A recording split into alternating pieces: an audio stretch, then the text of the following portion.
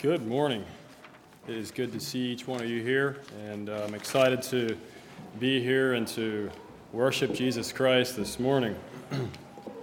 As Leon already mentioned, we're nearing the Christmas season and coming to the end of the year here, and I guess I'm just reminded again of the need for Christ's light to shine through the darkness. If it was not for Christ, his light, in coming to this earth, the world would be a world of turmoil and chaos. And I have titled the message this morning, From Darkness to Light. And the question I had was, how do we distinguish between light and darkness? Is it easy to see? Is it easy for us to see spiritually light from darkness? And, morally, in the world today, the red lines have seemingly become less and less noticeable. We as God's people, we have His Word, and we have people, mentors, we have the Holy Spirit to guide us and direct us, but it's ultimately up to us to see the darkness for what it is. And I believe it's important for us to recognize that darkness in order for us to understand the need for the light of Christ. If that makes sense this morning, if we become immune, if you will, to the evil around us, our light may grow dim. And I'd like to think a little bit this morning about a lighthouse. A lighthouse is used to direct ships coming into the harbor when it's dark at night and they need to see the direction to go, and they see the light. They follow that light to come safely to shore.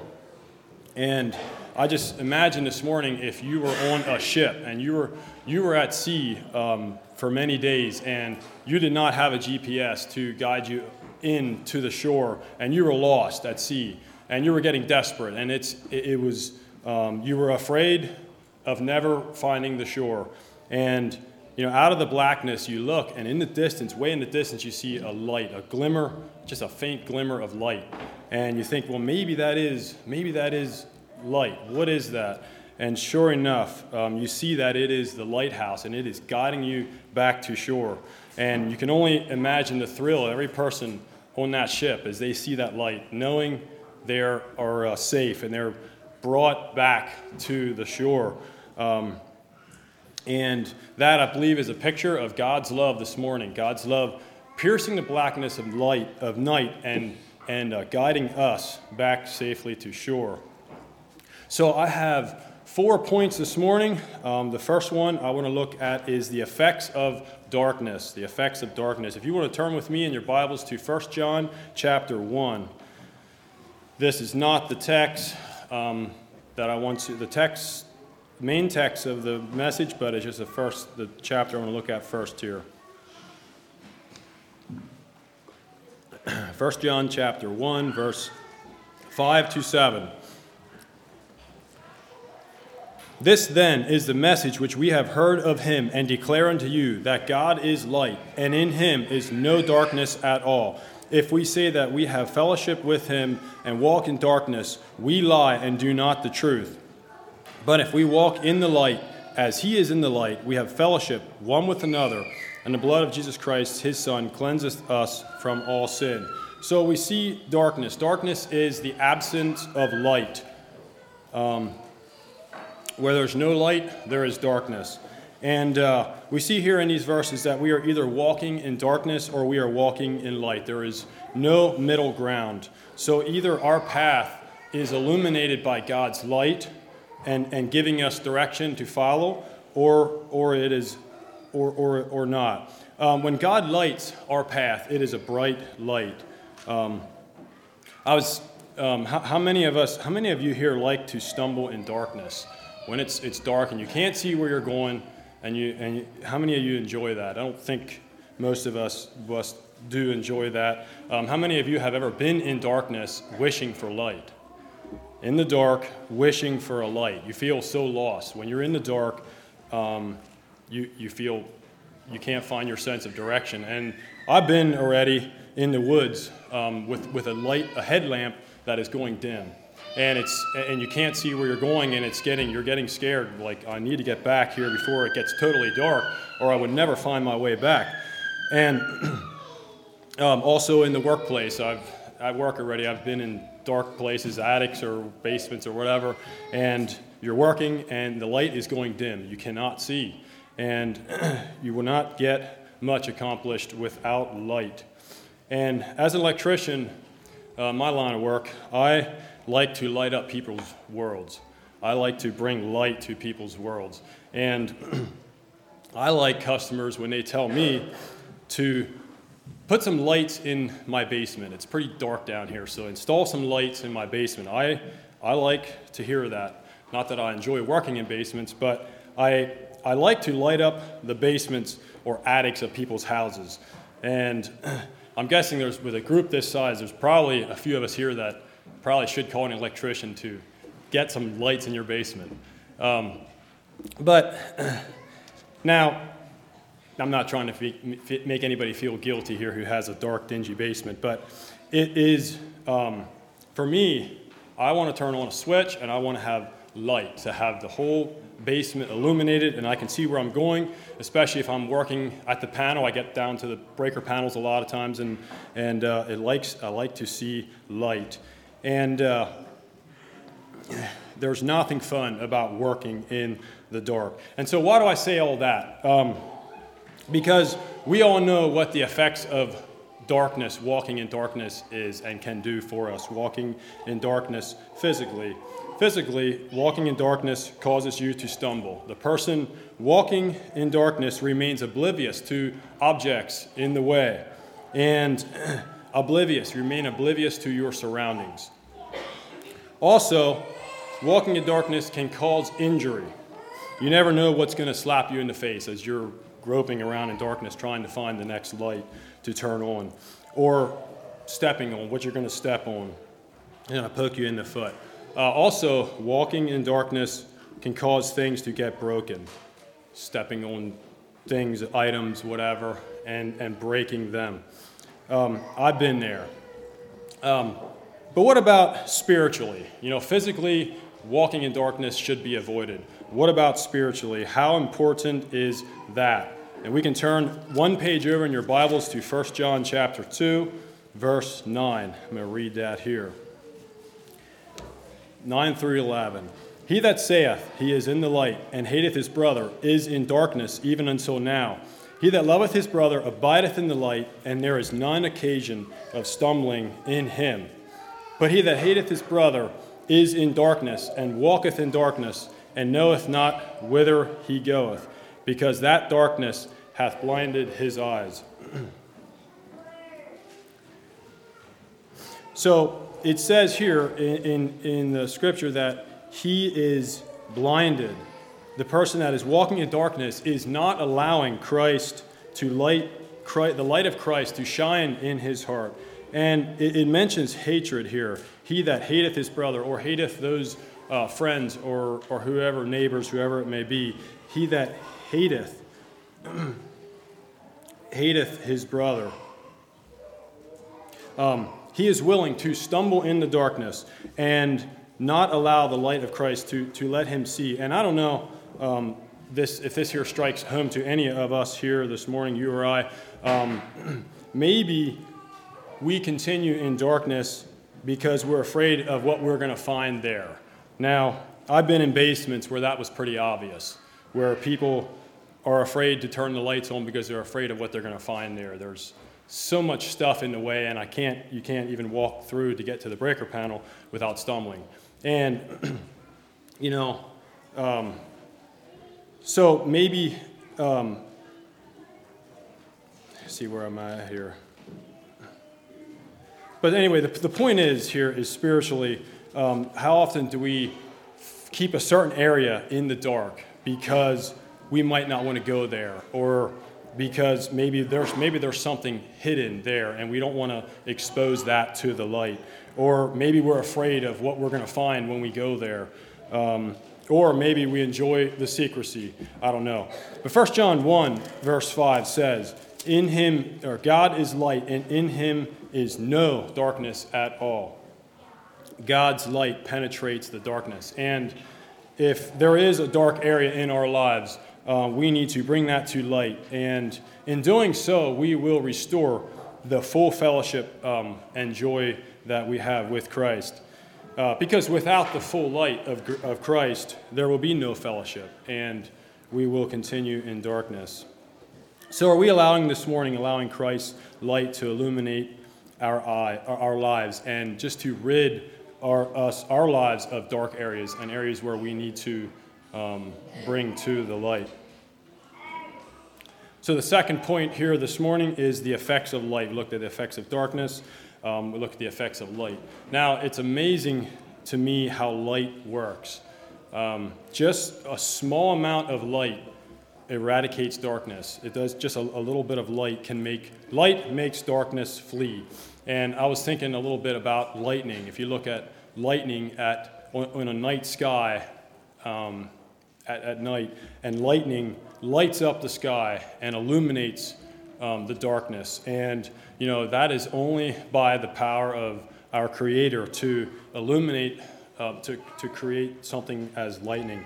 And I want to read Genesis. You don't have to turn there. Genesis 1, right in the beginning, when God created light. Genesis 1, 3-5 says, "And God said, 'Let there be light,' and there was light. And God saw the light, that it was good. And God divided the light from the darkness. And God called the light day, and the darkness he called night. And the evening and the morning were the first day." So we see that right from the beginning, God created light, and God instituted light, and he saw that it was good. Light was good in his eyes. God knew that man could not survive living in darkness. And, I had to think, can you imagine living life here on this earth without light? Imagine for a minute without light. When God seen that we needed that. Now, there is, in Alaska, there are some northern towns up in the northern part of Alaska that experience 2 months of total darkness. And right now, it would be dark. During the day, it would be dark in those towns. And from the middle of November to somewhere around the end of January, it's mostly dark. And then even some months leading up to that and towards summer, there are very short days, just a few hours of light. And Alaska also has the highest suicide rates amongst any state in the United States. So we can see I don't know if that has to do with it or not, but I would imagine living that long in the dark, it would be discouraging. But as physical light is necessary for our well-being, so Christ came to bring light and life to a dark world, a world that was drowning in defeat. So let's all turn to John chapter 3. Use this as the text here this morning. Very familiar passage here, John chapter 3.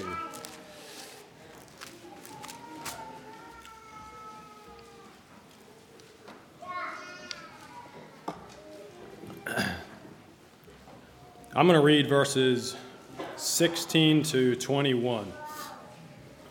"For God so loved the world, that he gave his only begotten Son, that whosoever believeth in him should not perish, but have everlasting life. For God sent not his Son into the world to condemn the world, but that the world through him might be saved. He that believeth on him is not condemned, but he that believeth not is condemned already, because he hath not believed in the name of the only begotten Son of God. And this is the condemnation, that light is come into the world, and men love darkness rather than light, because their deeds were evil. For every one that doeth evil hateth the light, neither cometh to the light, lest his deeds should be reproved. But he that doeth truth cometh to the light, that his deeds may be made manifest, that they are wrought in God." So this is the scripture here right after Jesus' talk with Nicodemus, and when he asked him, how can a man be born when he is old? And he explained to him the new birth. And the words of Jesus here in verse 16, "For God so loved the world that he gave his only Son." Love love reigns over darkness. It's because of his love and his desire to see men come to the light that he gave his only Son. Are we grateful enough for that this morning? I was thinking about that. That should really bring us to a place of just gratefulness. Thank you, Jesus, for giving your Son to come here to die for us. And it says there in verse 19, men love darkness rather than light. It's an evil nature within men to be drawn to darkness. And, as I was thinking of a robber, when a robber comes to rob a house or a bank or whatever it is, he will most times come at night, in the middle of the night when everybody is sleeping, and he can come undetected, or hopefully he thinks come undetected. And most times he'll come wearing a black scarf or a mask. Why? Because he wants to do this. He wants to be done in secret, and he thinks he will most likely succeed coming at that time of the night. And it says, "Those who are evil, those who do evil, love darkness rather than light, because their deeds were evil." And those are afraid of the light. Those who do evil are afraid of the light. Or they may run when no man pursues. I don't know if you know anybody like that who is always living on edge. They're afraid of being caught or afraid of meeting up with authorities. And there's a fear of getting caught. They love darkness rather than light because their deeds were evil. And verse 20 says, "For everyone that doeth evil hateth the light." Now, I don't know how a person could hate the light. It's hard to imagine why somebody can hate the light. But the answer is, lest their deeds should be reproved. Because when the wrong deeds are exposed, it brings shame and it exposes the guilt. And, there's many places in the world today. There's many communist countries and dictatorships, countries in the world today who try everything they can to stamp out Christianity. And, there's just an effort to squash out the light. And, it's usually, sometimes it's out of, when there's Christians who are portraying that light and the light is shining, it's in those places where it reveals the darkness. And that's why, there's atheists and agnostics that do all they can to squash out anything to do with Christianity. And they try to squash out because they're afraid of their deeds becoming brought to the light. And, I think it works the same way for us as we display Christ to the world around us and to those we meet, whether it's speaking up and defending our faith. And I appreciated Dale's message last Sunday where he spoke on being vocal for our faith.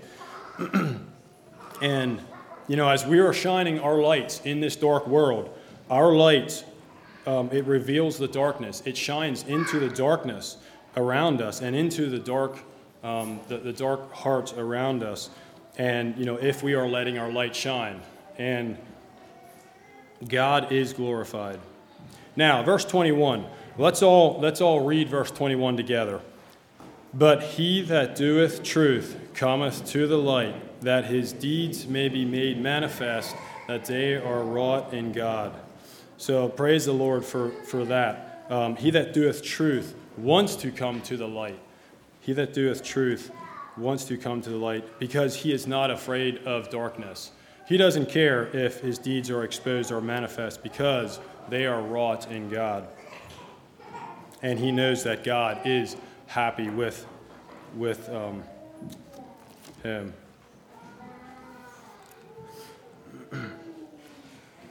So I just had to imagine this morning what it would be like in this dark world without Christ, without his light to shine. It would be dark and it would be gloomy, desperation, no hope. But, this morning with Christ comes hope and fulfillment and energy, comes energy, and the list goes on and on. And so I'm so thankful this morning for the effects of light physically as well as, and more important, spiritually. And, God is associated with light so many times in Scripture. So in Psalms, the Lord is my light and my salvation. Whom shall I fear? Thy word is a light unto my path. And I had to think, too, in Revelation, it talks about God's light lighting heaven. And I'm sure that light will be much brighter than any man-made light that is on this earth. Revelation 21 says that there is no need of the sun or the moon because the glory of God is light. The glory of God is light. And so that is one thing that we as Christians look forward to see the light of God and to see his face. But until then, we need to shine his light in this dark world. Turn with me real briefly to Matthew chapter 5.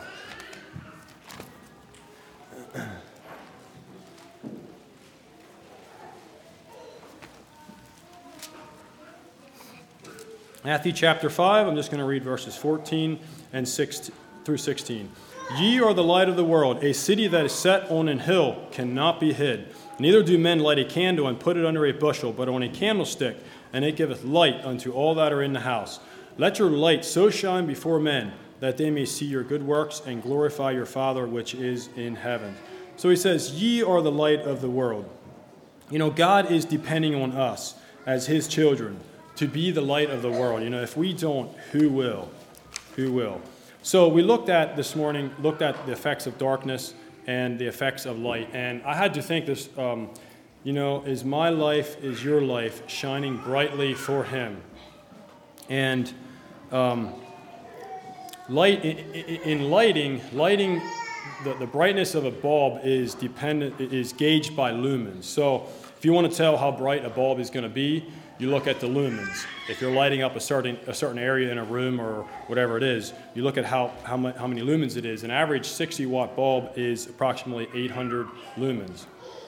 And there's bulbs that go up to hundreds of thousands of lumens. A little while ago, I put in a bulb for a parking lot it was a retrofit LED bulb that screwed into a socket, and it was equal to 1,000 watt. It was an actual bulb, just a bulb you would screw in. It was around 60,000 lumens.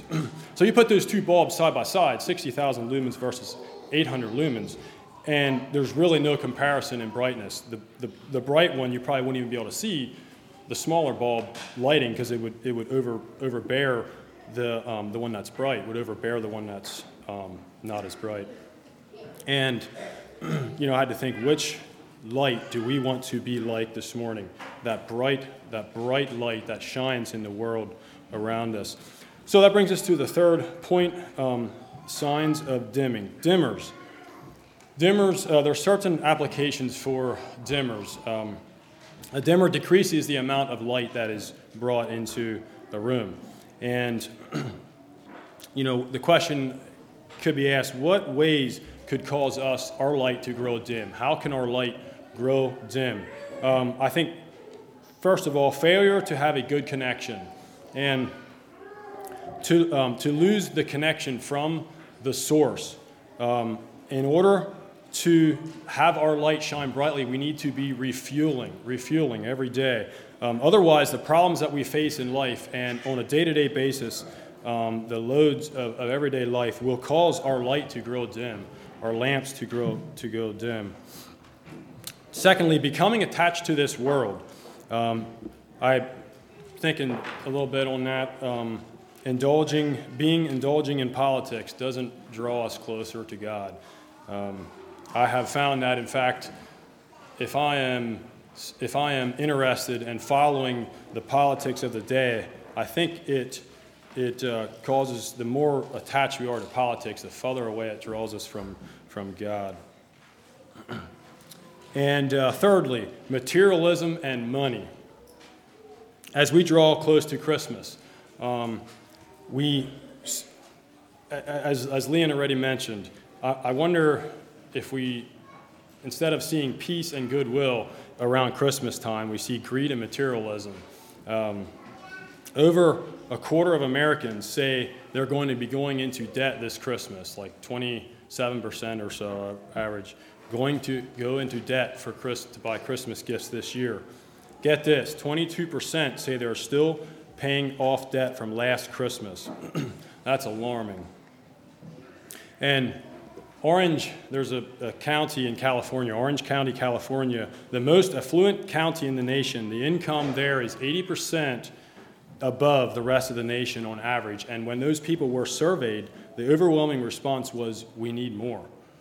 And here there's hundreds of thousands of probably the wealthiest people, some of the wealthiest people in the world. And instead of being grateful, they need more. And so those are just a few things, a few areas where we can lose our connection. We need to stay focused on Christ. The last point I have here this morning is in the form of a question.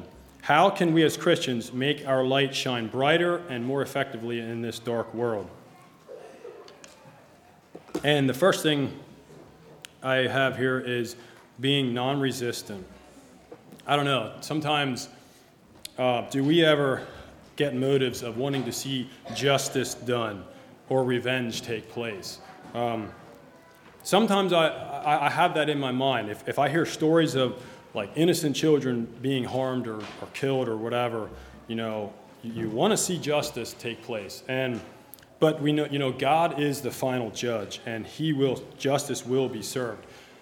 And I had made me think of a conversation that I had with a man this past week, and he was a pastor of a local church not far from here. And he knew I was a Mennonite, and when I found out he was a pastor, I kind of wondered if I had time to talk to him, what's our conversation going to go, or what are we going to have, what are we going to say? He was a good man. I have respect for him. He was a good man. But there's one thing that we differed greatly on, and that was the area of non-resistance. He was in the military, and he came at me with some difficult questions, and he was a staunch supporter of defending yourself. He said, there comes a point in time when he said enough is enough. And he told stories of many people being massacred. And, he said, what would you do? Would you just stand there? And he brought up Hitler and all the Jews that were killed. He brought up other stories where people were massacred. And there's a road over here in Burnville called Bloody Spring Road. That's a unfortunate, unpleasant story behind that. And, he knew how I believed. He knew how we believe as Mennonites, that we're non-resistant. And I knew that. I mentioned something about you trying to test my non-resistant Anabaptist faith here. And, how do you answer that?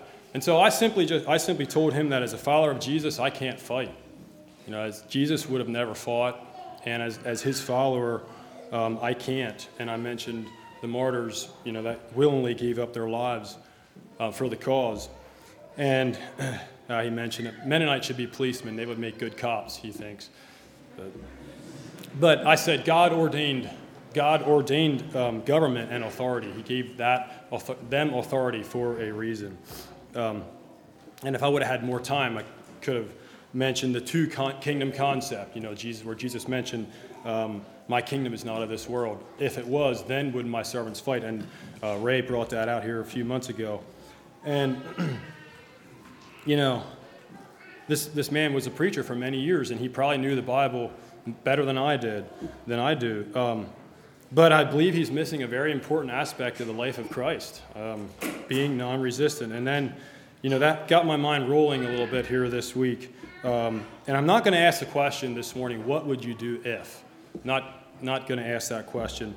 But my thought was, if those martyrs, if many years ago, our forefathers, when the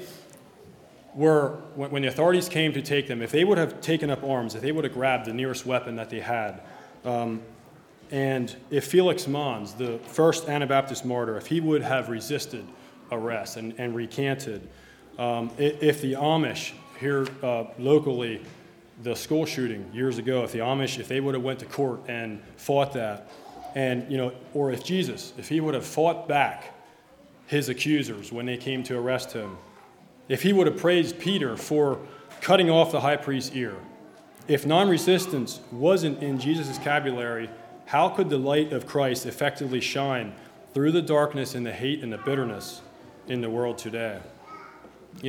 Sometimes it's hard to be non-resistant, but, people around us that are filled with hate and bitterness, and when they see that, when they see a non-resistant person, it has a way of softening hearts, I do believe.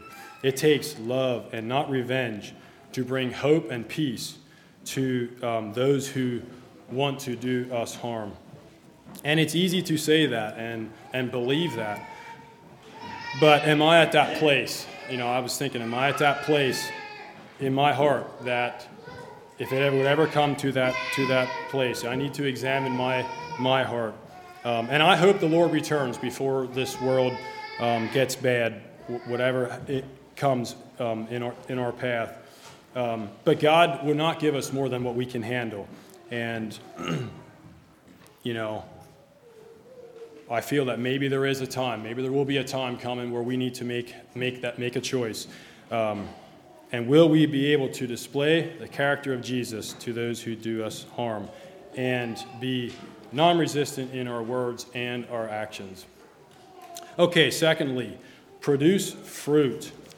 And I'll read over Matthew 7 real briefly here. Matthew 7, verse 16 to 20.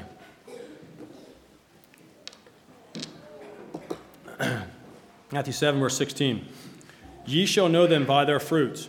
Do men gather grapes of thorns or figs of thistles? Even so, every good tree bringeth forth good fruit, but a corrupt tree bringeth forth evil fruit.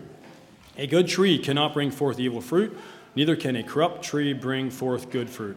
Every tree that bringeth not forth good fruit is hewn down and cast into the fire. Wherefore by their fruits ye shall know them. By their fruits ye shall know them. So we all know that you plant 100 times out of 100, you plant an apple tree seed, it'll grow an apple tree unless it dies. And the same way, planting seeds, when we plant seeds of kindness and truth and around us, it will grow and produce fruit. So, and in verse 19 there, it's talking about hewing down. Every tree he hews down and casts it into the fire. So, if in my life, in your life, if there's areas that need pruning, that need to be purged, that need to go through the fire, God is more than willing to do that. And so, let's be willing to allow God to cut out the dead branches, and in so doing, it will allow for new growth to spring forth, and we can be effective in our walk with Christ, and we can let our light shine for Him. So, in conclusion this morning, we all know the Christmas story, and I don't intend for this message to be on Christmas. I'll let that for Lester next Sunday.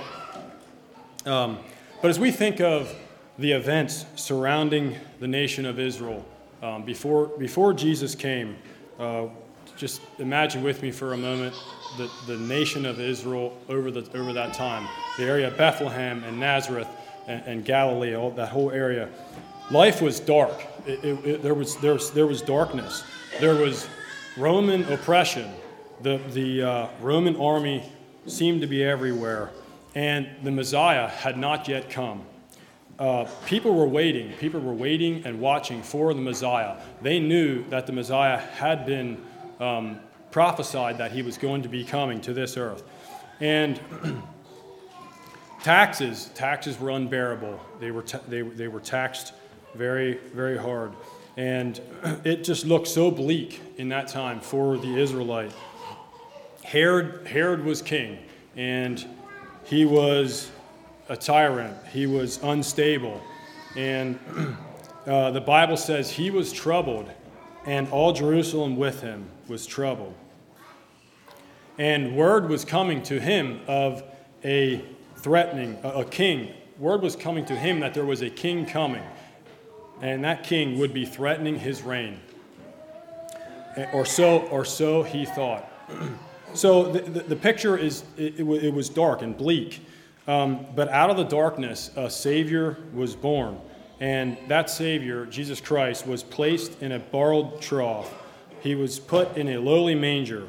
And he came and he brought light and life to this dark world. And, as we think about his coming, Jesus was rejected by his own people. He was rejected, not all of them, but you could probably say the majority of his people he was rejected by. And, hopefully that is not the case for us this morning, that we are excited to have Jesus Christ come and light up our life. And, I don't know if there's somebody here this morning who maybe feels like they're stumbling in the darkness. And I encourage you to, if you feel that way, to come to Christ and allow his light to light your world and give you hope and peace. So in closing here, 2 questions that I have to let with us this morning. And these questions I also ask myself. How deep is my love for Jesus Christ this morning? How deep is my love for Jesus Christ this morning? How bright is my light shining for him this morning? How bright is my light shining for him? And, as I said before, even if we feel like we are living in the darkness, he wants to come and light your world. He wants to come in and give you joy. He did in Bethlehem a few thousand years ago. He did in Bethlehem, and he certainly wants to come and fill us with peace and joy as he brought life and light to the world many years ago. I think that's all I have for us this morning. Why don't we all bow our heads for a word of prayer? Father in heaven, we pause before you this morning, and we just thank you for the God that you are, that you came many years ago, Lord. You made it possible. You brought light and life to this dark world, and that light is still alive today, Lord, in our hearts. And we just thank you for that. We pray that you would help us to portray that light to the world around us and illuminate that to the world around us, Lord. Just lead, guide, and direct us, God, as we go through life. Help us to keep you first in everything we do and say, and that our love for you would be a top priority in our lives. Just pray that you would lead, guide, and direct us as we go from here. In your name I pray. Amen.